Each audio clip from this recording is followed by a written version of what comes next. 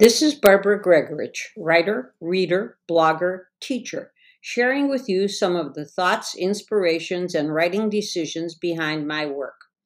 On the first and third Fridays of each month, I'll podcast something about my latest book, The F Words, a YA novel published by City of Light Publishing. And every Tuesday, I will podcast something about all my other writing.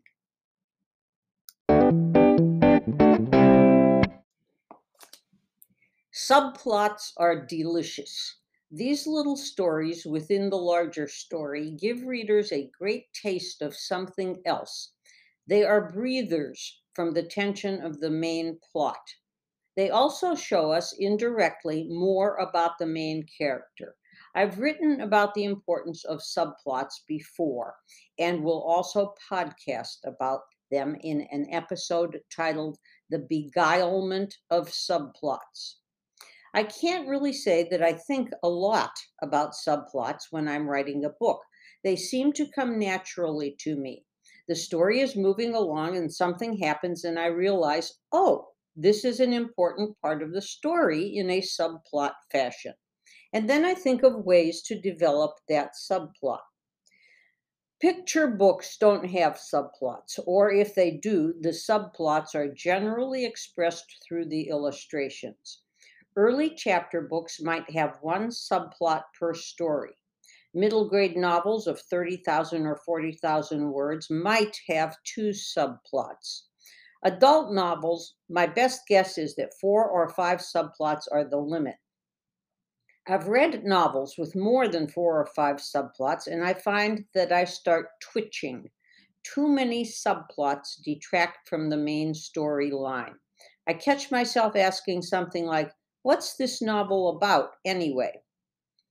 It is important to understand that each subplot has its own story arc, a conflict with its own beginning, middle, and end. And subplots are usually, but not always, resolved, mostly in the order in which they were introduced. But with all those story arcs floating around, you don't want to let them entangle each other the way clothes hangers might, giving your book an overly complicated, overly involved, or snarled feel. As I learned the hard way, there is such a thing as too many subplots. Thank goodness for my writing group, which pointed this out to me through the first 4 drafts of the F Words.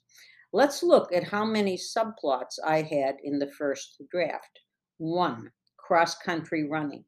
2. Working on the school newspaper. 3. Felipe running for class president. 4. Cousin Bianca. 5. Self defense classes. 6. Hunger strike by parents against the closing of a grade school. 7. Cole's relationship with Trevor. 8. Ms. Delaney out to get Cole suspended. That's 8 subplots.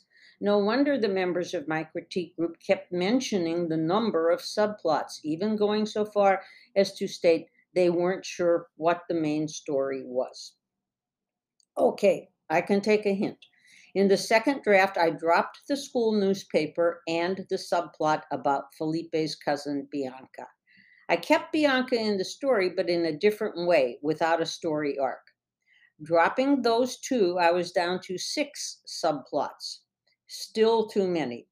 In the third draft, I dropped the self defense classes subplot, which had me down to 5. As I started to write the fourth draft, I felt there was still one subplot too many. Correcting this turned out to be easy because the hunger strike subplot, which was based on actual events in the struggles against the closing of Chicago schools, spanned only 2 chapters in the book. That's probably enough of a span to constitute a subplot, but it's also a sign that the subplot is inserted into the main plot in one big chunk and is not woven into the story. So the hunger strike subplot had to go. By the end of the fourth draft, I had four strong subplots in the story. One, cross country running. Two, Felipe running for class president. Three, Ms. Delaney out to get Cole suspended. And four, Cole's relationship with Trevor. The first subplot is about sport. The second one is political. The third can go into the political category, or it can go in the same category as the fourth subplot, which is coming of age, for lack of a better term. The main plot centers on Cole's father being in jail and Cole agreeing to write poetry for Mr. Nachman.